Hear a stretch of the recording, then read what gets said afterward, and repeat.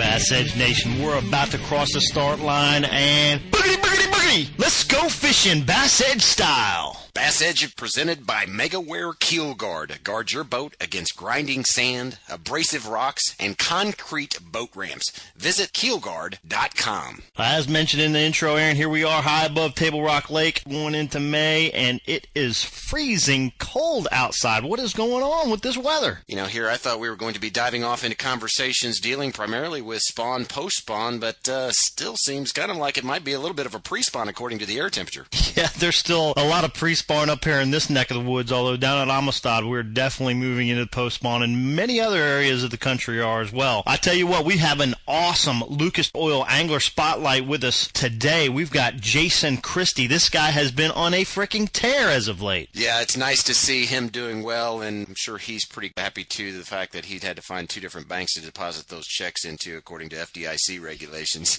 Yeah, those for big checks. Tearing up the White River. Hit a big one at the FLW on Beaver Lake, and then went right down the White River chain to Bull Shoals and locked up a big win with the Elite Series there. I tell you what, Aaron, we got a lot to talk about. Let's get this show started. I want to remind all of our Bass Edge listeners to continue to follow us on our Facebook page for good, updated information, and also sending in those listener questions, as well as we have a Twitter handle at Bass Edge, and of course, BassEdge.com. You're listening to Bass Edge Radio. You know the importance of protecting your investments, so why use anything other than the toughest keel protector for your boat? Grinding sand, abrasive rocks, and concrete ramps are no match for our patented technology. Keel Guard keel protectors are made tough and made to stick. Their do-it-yourself installation takes less than an hour, providing the most dependable, most trusted keel protection for your boat, guaranteed for life. So give your boat the performance edge. Put on the protection the pros pick. Keel Guard keel protectors. Bass Edge Radio. Commence broadcast. In 3, 2, 1.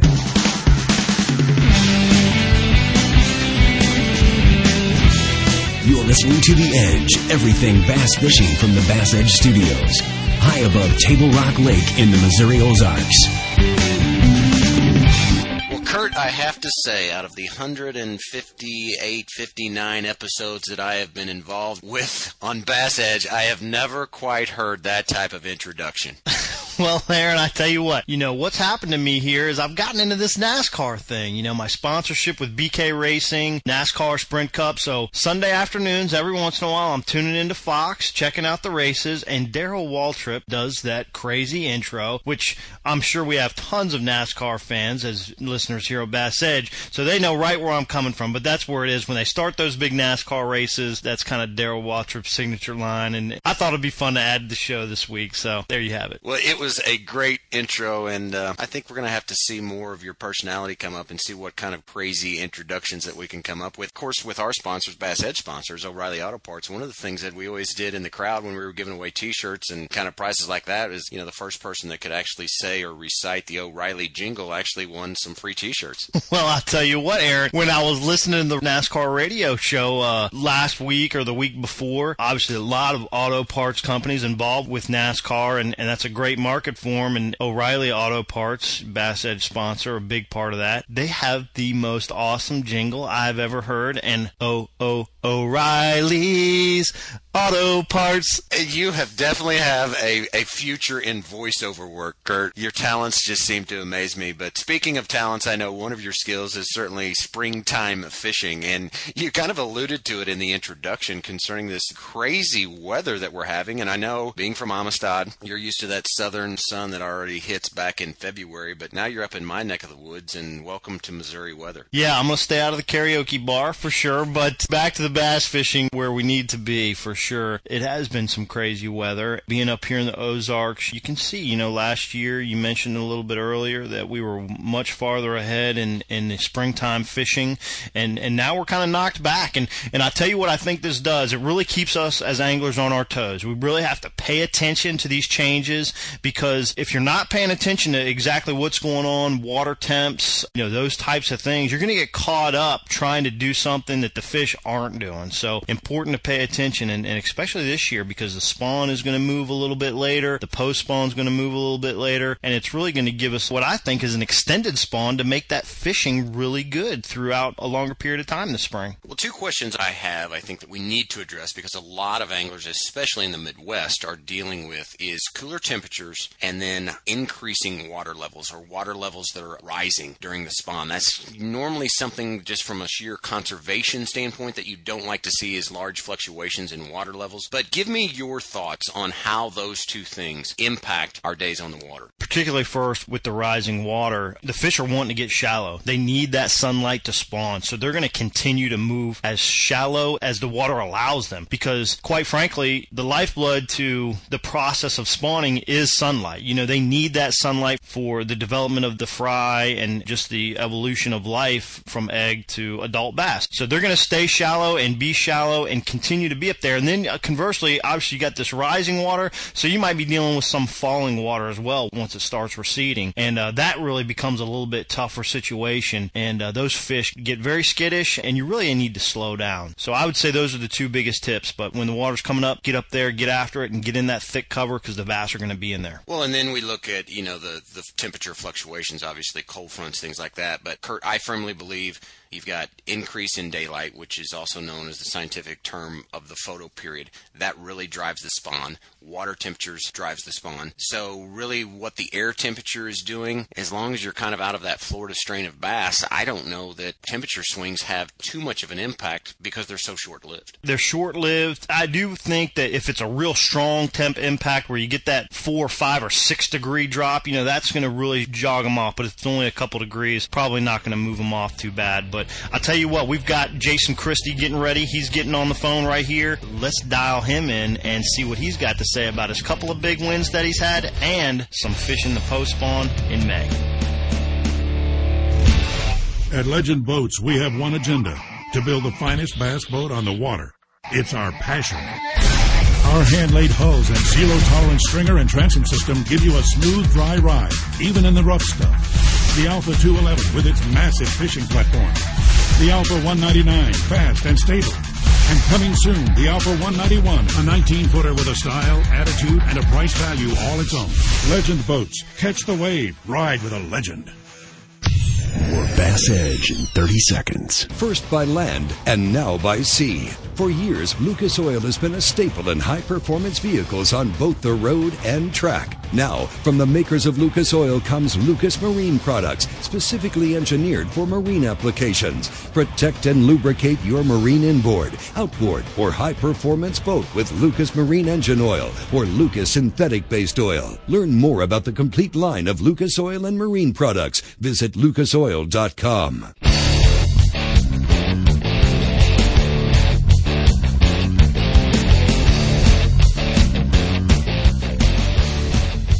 Well, Aaron, as we alluded to earlier, we are featuring another Bass Edge newcomer during the Lucas Oil Angler Spotlight, who is the ideal candidate for raising our bass fishing GPA, as he is a former educator and coach, an Oklahoma angler that's made I would say huge splash, but I'm not sure that's giving you enough credit on the national tours as of the last couple of years.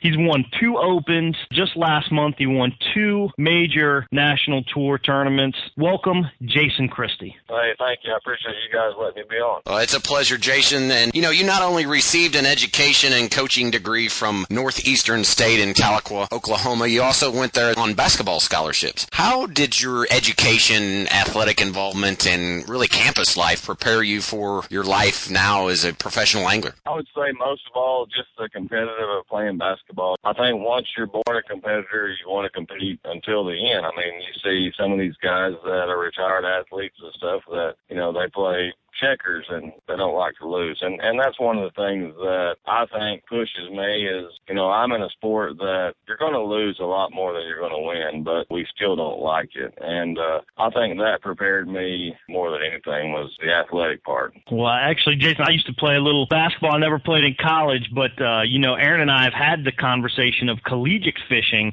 and many times in the role that it would have played in our academics. What is your take on bass fishing at the college level? Does it help or hurt the student and our sport? I want to put it to you this way. If they would have had college fishing, I don't know if I would have played basketball, because I think my college coach said it best. If he didn't fish and deer hunt, he would be a great player. So, you know, I spent a lot of time in the outdoors. You can look at it as that fishing, college fishing may be hurting the student, but I look at it as there's some kids that probably wouldn't stay in college if it weren't for the fishing. That's how I was in high school, and in high school it was the basketball. You know, if you don't offer some of these kids something that they are really interested in, you know, they lose interest and they lose the reason to do good in academics. And I'm sure that a lot of these college teams have minimum GPA to compete in the fishing, and I look at it from the positive standpoint that it keeps kids that love the outdoors. It gets them involved and gives them something to shoot for in college. Well, Jason, you're exactly right. I mean, I just had the conversation the other day with an individual. He's going on some sort of a fishing scholarship that, you know, he's one of those individuals that had he not had that outlet, probably would not be seeking higher education. So could not agree with you more. You know, one of the things that, although bass fishing is relatively an individual sport, we all know that there is a tremendous amount of support from family, your wife, Amy, your sponsors, etc. How did the early days of fishing with your dad and uncles contribute to where you are today? That set the foundation. I really had an unfair advantage over a lot of people because at an early age, I mean, I had 5 or 6, you know, my dad and my uncles that were very good fishermen slamming knowledge down my throat early. And I feel like at the age of 14 or 15, you know, I pretty much knew how a bass in 3-footer water or less acted, how they, you know, flipping and spinnerbaiting was the deal. About that time, 16, 17, when Mark Davis and David Fritz were catching them offshore, and I started playing with that some to keep the interest level high. But those guys that taught me early, I would not be sitting here talking to you had those guys not only taught me, but they got me interested and gave me the love for the outdoors. When I say the outdoors, they hauled me around fishing, man, and they hauled me around deer hunting, and that's just what we did. Our family, my mom, I mean, we all did it. So I've won a lot of tournaments with my mom as well. So it wasn't just, you know, it was everybody. That's just what we did. That's pretty awesome. It shows through your success here in the last several years and all of the attributes that you brought to the sport, really. You know, every time I've seen you win here in the last couple months, you know, you've got your family with you, which is awesome. And really being able to shadow a family member like you did in the early days with your dad and your uncles, it's really priceless. What advice can you give to those whose dads or family members don't have a boat or possibly aren't interested in the sport? How can they adopt a mentor that will help their bass fishing education? You know, I'm sure there's always somebody out there that has a boat, that loves to fish like we did, that is interested. You know, some of the funnest days I have now is coming home and going fun fishing and taking somebody that doesn't get to go fishing a lot or not at a real high level and teaching them. I mean, I almost like to see people catch fish more than I do. You know, I recently took my wife fishing, and we hadn't been fishing together in a few years. You know, a couple of weeks ago, I watched her just smoke them. It was a lot of fun, and I do that with friends and old colleagues and stuff like that. But I just say, you know, if you don't have a mentor, find somebody, you know, that has a boat, and usually all you have to do is, man, I'll help you. I'll split the gas with you, and we go fishing, and I bet you find a fishing partner then. But, you know, I did a lot of fishing early without a boat. I mean, walking the bank and wading creeks. I mean, you don't have to be in a 50,000-acre lake to learn. I mean, you can learn just as good walking the bank and fishing creeks and things like that. Yeah, that's funny you mentioned. I just got a couple texts from a buddy of mine that lives up in New York, and he's been bank fishing lately because, you know, he's not out of boat. And I called him and we started talking about it. He said, you know what? I kind of lost the enjoyment, you know, because with the boats and everything else, there's so much stuff going on. You got your electronics. You're trying to emulate a lot of different educational aspects that you receive through boat positioning and all these different things that go with having a boat. But and just hitting the bank, that's as pure as it gets. And I think a lot of time we forget about that. Right. I do want to mention, too, about getting kids involved. There's so many different camps and things that people are doing. You know, obviously at the FLW events, they have a big shindig that goes on during those things where kids can get involved with fishing and catch trout and do a lot of different things. I've started a youth fishing camp down at Lake Amistad where we take, 20 kids and go fishing for 4 or 5 days. I think Chris Lane, I've heard, does a big one-day camp over at Lake Guntersville. So, getting online and just for our listeners, checking a lot of those types of opportunities out there. There is a lot of stuff. And really what Jason says brings, bass fishermen, I think, in general are good people and they want to take people fishing and they have such a passion for this sport that they want to share it. Just speaking up, I think, will play a big role in getting some people out there to fish with somebody. So that's great information. I got a little spiel here. Winning a tournament or doing good in a tournament gives you a feeling that, you can't buy. That's why we all do it. But taking somebody fishing, like in a few days, I have a fishing trip scheduled with 60 second graders. We're all going to go fish on a pond and, just have a fun day of fishing. And those kind of days give you a feeling that's even better than doing good in a tournament. And I suggest that everybody that fishes and, just at least pick one day a year and do something like that, whether it's in the school like I'm doing or in the church or something. Just take some kids fishing, because if you take 20 or 30 kids fishing, you're going to get 4 or 5, 10 maybe hooked on or interested in fishing, and that might keep them out of harm's way, trouble anyway. Well, that's probably better advice than what we could ever talk about here as far as raising a skill level, is to share that skill with somebody else and really change generations to come, is the way that I see it, Jason. And,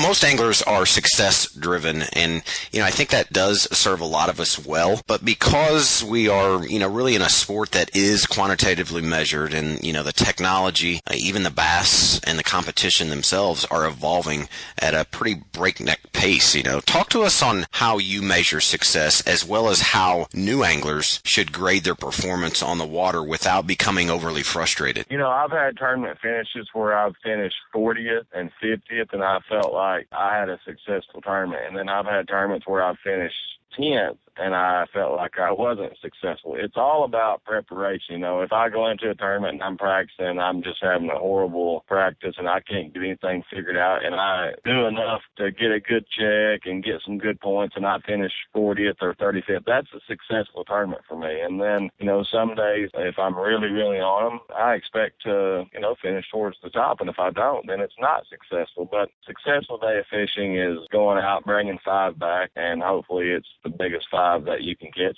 If you go out and you don't lose any and you had a fun day, to me, that's a successful day. Because a lot of times the difference between winning and 5th place is one bite. Somebody may catch a 7-pounder and beat you, and those things, you really can't control. They just happen. So everybody's success is a different level. And just as long as you're having fun and learning every day, I think it's a successful day. Well, Jason, we need to take a quick break here and pay a few bills. But when we return, we'll be talking post-spawn as well as answer a listener question. You're listening to Bass Edge Radio.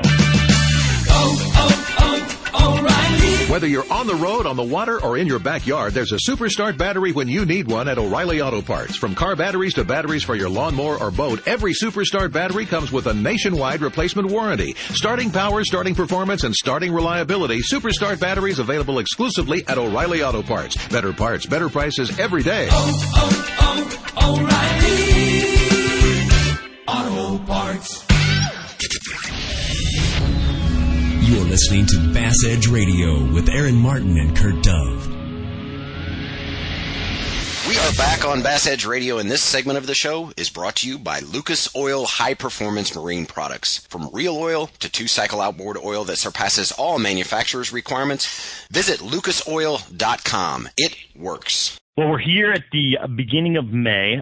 Post-spawn bass can be a little fickle, and quite honestly, there's probably still some spawners out there the way this weather's been going. These post-spawn fish that we're going to get going here in May, they're just plain hard to catch, Jason, sometimes. Explain post-spawn for us, what that means for our listeners, as well as what the fish typically do and where they go. Usually what I believe happens is these fish come up to spawn, and there's a time period, a week to 2 weeks after they do that they're just tired. They're wore out. out. They're beat up. It's been a long couple of weeks for them. And what they do is they just kind of get in a real fickle mood. They don't want to eat. A lot of times real spooky. They're just really in a rest mode. And one of the things that Mother Nature gives the fish, a lot of times in most lakes, about this time is the shad spawn, and that's whenever the fish get back active, they go to eating, and you can really, really catch them. But, one of the things that will surprise a lot of people is how deep these post-spawn fish go to do this. I mean, I really believe that the 2 to 3 weeks after the spawn is the deepest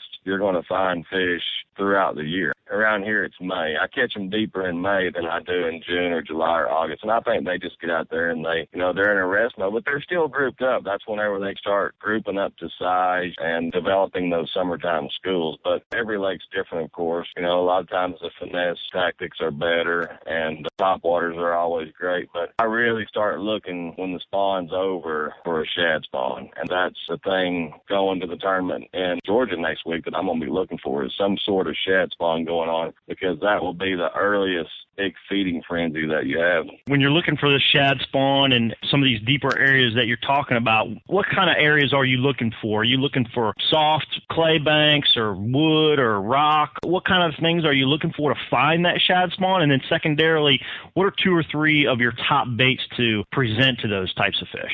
The best way to find a shad spawn for me is you want to be out there early. That's the main thing. The shad spawn is usually the first couple of hours of the morning, and they usually want to spawn on something hard, being a rock, a log, a dock, anything. I've seen them spawn on lawn chairs that were blown off docks. A really good giveaway is the birds. I mean, you can drive down the lake and you'll not see a bird, and all of a sudden you'll look on a bank over there and you'll see a 100-yard stretch where there's 6 or 7 birds. These birds are telling you that there's a shad spawn going on there. One of the baits I use, all depends on watercolor, is, if the water's off color, I'll use like a booyah, spinnerbait, shad color, of course. And then if it's a little clear, like a money minnow, just like on a jig head where you don't want to be real slow with it. You want to throw it up on the bank, and I like to parallel and get really, really tight because a lot of the action happens right up next to the bank. But I've seen them spawn in patches of hydrilla on Guntersville, and those same bait work.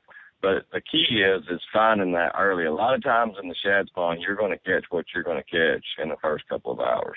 Well, Jason, how are you determining if you're presenting the bait, using a bait that's presented horizontal in the water column or higher in the water column versus one that's maybe more bottom related? Watching these shad spawn, everything's up really, really high. And the biggest problem that you'll see fishing a shad spawn is you're competing against thousands of shad, in an area. People say you want to match the hatch and have the same color and stuff like that. In a shad spawn, I usually try to stay away from that because you want to have something a little different, something for them to key on. And I'll usually go a lot bigger than the shad that I'm seeing, and I'll go pretty different color, a chartreuse thrown in there or something like that. But, you want to make those fish really observe and see your bait, and hopefully you can catch them. One more thing on the shad spawner, you mentioned the birds, but let's say there's, obviously they're spawning all over the lake. Are you just using your boat and your trolling motor to get up around these areas early in the morning and look for those types of activities? Yeah, you can visually see it. They'll be running the bank. I mean, they'll be up, in most cases,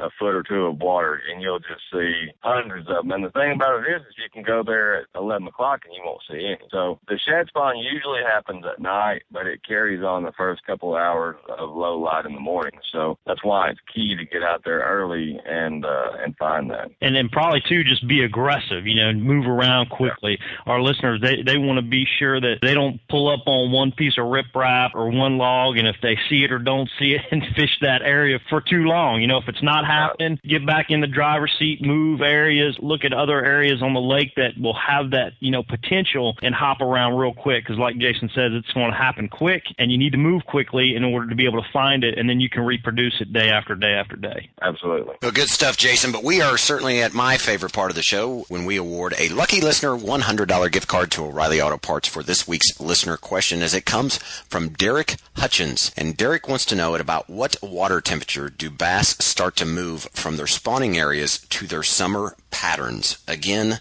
that is from Derek Hutchins. That's a really broad question as far as the answer goes. I've seen bass come in and spawn at 55 to 56 degrees. And a lot of times the females, as soon as they spawn, they head out to their resting area, usually a secondary point or something like that. But I would say a safe bet to really start fishing summertime patterns with the water temperature being between 70 and 75. You'll still have a lot of fish up shallow that time of year, but your bigger fish, I really believe, especially by 75 degrees, are starting to group up on the, like the offshore structure and grass beds and things like that. Great answer. Jason, thanks for allowing Derek that information. He needs to get out deep at 75 degrees. So, Derek, thanks for having your question chosen for the O'Reilly Auto Parts listener question segment. O'Reilly Auto Parts, the professional parts people. Derek, simply send us an email and let us know that you heard your question answered on the show by Jason, along with your mailing address, and we'll get that $100 O'Reilly Auto Parts gift card sent out just as soon as possible. And a reminder to all Bass Edge listeners, include your shipping address when you send in your listener question to support@bassedge.com, or post on the Bass Edge Facebook page, or utilize our Twitter @BassEdge for your chance to win a $100 gift card from O'Reilly Auto Parts. Well, Jason, it's certainly been a pleasure having you on the show today. Any closing thoughts or comments before we shut it down? No, everything's been good. I appreciate you guys letting me on the show, and my last word would be everybody take a kid fishing in the next month or two, and it'll make your life a lot better. Well, that is certainly great advice. Best of luck in the rest of your year. You're off to a tremendous start. Let's take a quick break. You're listening to Bass Edge Radio. Now you can order Bass Edge Season 3 on DVD. Own the best resource for tips and techniques in bass fishing as host Aaron Martin tackles lakes across the country with the industry's top pro anglers, including Denny Brower, Boyd Duckett, Randy Howell, and Dave Wolak. This 2-disc set includes all 13 episodes. That's over 10 hours of Bass Edge, including interviews, bloopers, and highlights, all for just $19.95. Order online at BassEdge.com. And be sure to check out previously released DVDs like Bass Edge Seasons 1 and 2 and Electronics 101. Bass Edge Season 3, now on DVD at BassEdge.com. Patented in 2000, perfected over years of testing and real-world punishment, the Power Pole is the ultimate shallow water boat positioning tool. Swift, Power Pole deploys in seconds from anywhere in your boat. Virtually silent, Power Pole won't spook wary fish. Secure in strong currents or gusting winds in up to 8 feet of water. Engineered to take it with a lifetime unconditional replacement guarantee on the spike. Power Pole, swift, silent, secure. Visit PowerPole.com to find a dealer near you. Hey everybody, I'm Glenn Brown and you're tuned into Bass Edge Radio. Well, having Jason Christie as a member of the Bass Edge family is really great. It was nice for him to be able to check in with us and give our listeners some more insight on just what kind of a guy he is and what kind of angler he is. And then also, we just started touching into some awesome post-spawn fishing tips and techniques. Aaron, I'm really interested to hear what kind of post-spawn techniques do you like to utilize? It's funny you bring that up, Kurt, because I really view the post-spawn as far as the areas that I'm looking for very similar to the areas that I'm targeting for pre-spawn. I firmly believe there are highways or traffic routes that bass use on their way in and out of the spawning pockets. And yes, that is kind of the pinnacle or the great time of year where all the fish move in on the banks, but I also believe that the large concentrations are using these staging areas. One of my favorite techniques to employ, only because of the area that I live in, is going to be vertical structure adjacent to deep water where it comes up on those spawning flats right into the entrance. But a lot of those areas, have some sort of drop-off, bluff end, but also normally have some pole timber or some standing timber or trees or structures. If they have a dock, that's even better because it's going to provide shade. But I just think, Kurt, that much like Jason said, those bass, they are not feeling well. They've just went through a very stressful, traumatic process. And so rather than having to swim long distances to find that comfort level to move up and down, they just simply drop off the ends and they're moving up and down. They can relate to that pole timber or that dock that's hanging off the end adjacent to that deeper water. bait fishes coming by, so they have comfort, they have security, and they have their food chain. Aaron, when you're targeting those specific areas that you're just talking about, what kind of lures do you like to implement? One of my favorite techniques is going to be throwing a swim bait, and that could mean with a paddle tail, something that you're reeling very slow. I think slow is the key thing because the bass are very lethargic. They're not willing to give chase. They want that easy meal. Also, as you well know, just twitching that fluke, something that's kind of wounded, resembling to where it's going to be an easy meal for that bass. If I do find that there's a dock or some pole timber, I don't hesitate to flip a jig and just let that lighter jig just kind of fall down through that. Maybe something that, is going to resemble a bluegill or a perch or some sort of sunfish type brim that they can just reach out and grab. That sounds right along some of the same things that I would use in that situation. I think one of the key things for our listeners to pick up there was you were talking about some lighter and slower moving stuff because those fish are tapped out basically due to the spawning process, that they're not going to be moving real fast. Their strike zone isn't going to be real wide, and you utilizing those slower moving baits and some of the lighter presentation really helps in getting more contact, more strikes from the fish that particular time of year because of their laziness, as you might say. Conversely, when I go to attack a lake, and one of my favorite techniques is really fishing big, long, flat, extended points. I particularly like those places because I think when the fish are completed their spawn on the bank,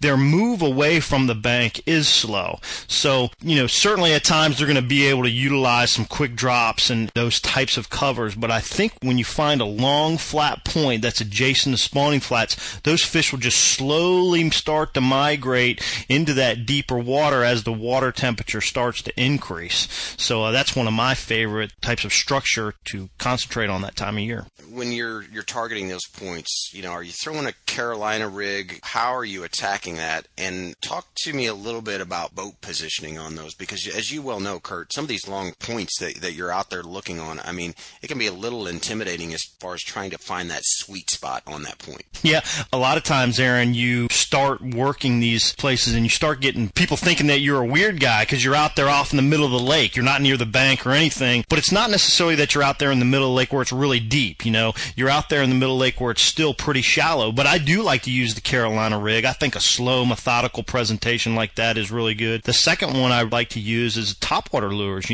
Even though the fish aren't moving a lot, this is really to me a kind of a morning thing, and then throughout the day when they do feed, I think the feeding times are smaller and they don't use as much exertion to feed. But if you can pinpoint, like you were talking about, that little sweet spot, maybe a little bit of extra gravel on the end of that point, or maybe where it transitions from clay to chunk rock, or something small that's a little bit different where those fish feel comfortable and they really set up on. And even some areas out there where you might find some of those, like Jason was talking earlier in our interview about shad spawning.